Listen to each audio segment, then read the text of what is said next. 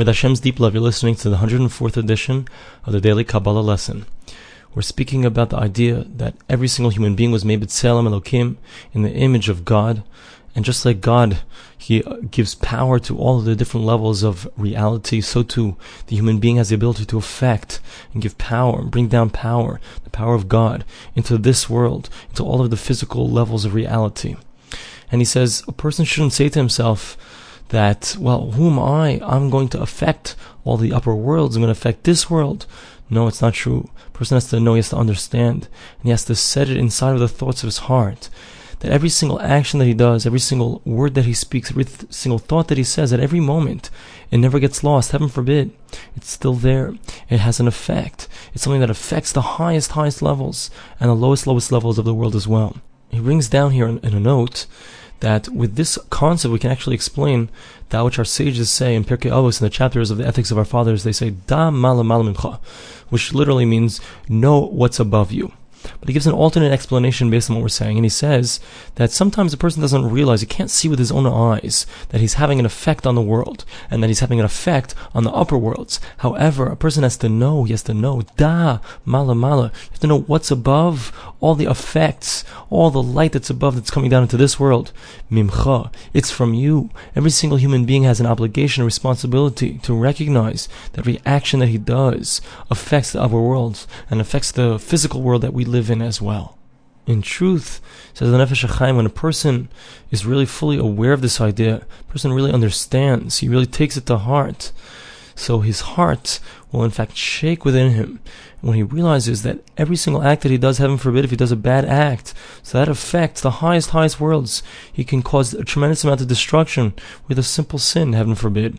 He can actually even destroy more than Nebuchadnezzar and Titus. Nebuchadnezzar and Titus, so they were the ones who destroyed the first and second Beis HaMikdash, the first and second temple. However, when they created their destruction, when they caused their destruction, so they just did something with their action. It didn't actually affect anything above. In fact, the Beis HaMikdash, the destruction that they did was something that the Jewish people themselves had done for many years before. It had been building up that destruction. There was a spiritual destruction that took place before the actual physical destruction took place.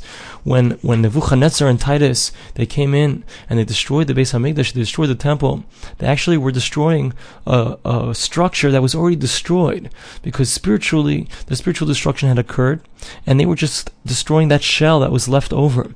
But the actions of the Jewish people that led up to the destruction, that's what created the potential, the spiritual destruction that allowed Nebuchadnezzar and Titus to be able to physically destroy the temple itself. The Nefesh HaChaim continues and says that a person has to be shaking in his heart. Any Jewish person has to realize that he contains within him, within his form, all of the powers and all of the upper worlds, all of the levels of reality. It's something that's going to be explained later on in the 6th chapter and also in the second gate, the 5th chapter. But the idea is that inside of a human being is, you have the Kodesh, the holy place of the Beis HaMikdash, of the temple. You have that holy place which is in the Mikdash HaElyon, the upper temple. The heart of a person is the middle of the person's body, so that's where it contains everything. Everything stems from the person's heart. The heart sends the blood to all the different parts of the body. It's what's sustaining the entire body. So that corresponds to the Kodesh HaKadoshim, the Holy of Holies in the temple.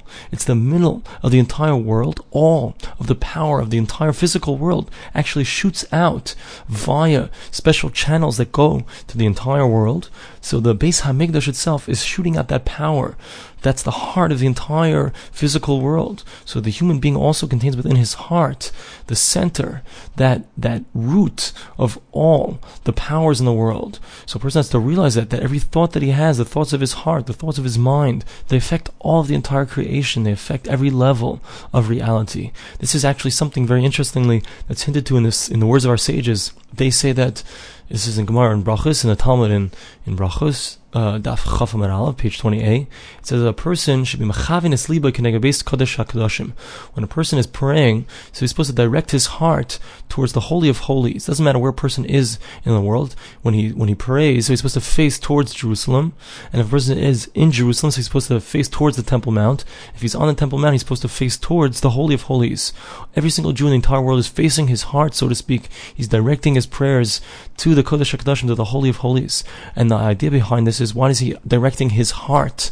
So the idea is that the heart corresponds to the Kodesh HaKodashim, like he said, to the Holy of Holies, because the heart is the center of the body, sending out the power to the entire body, and the Holy of Holies of the temple is the center of the entire universe and the root of all of its sustenance.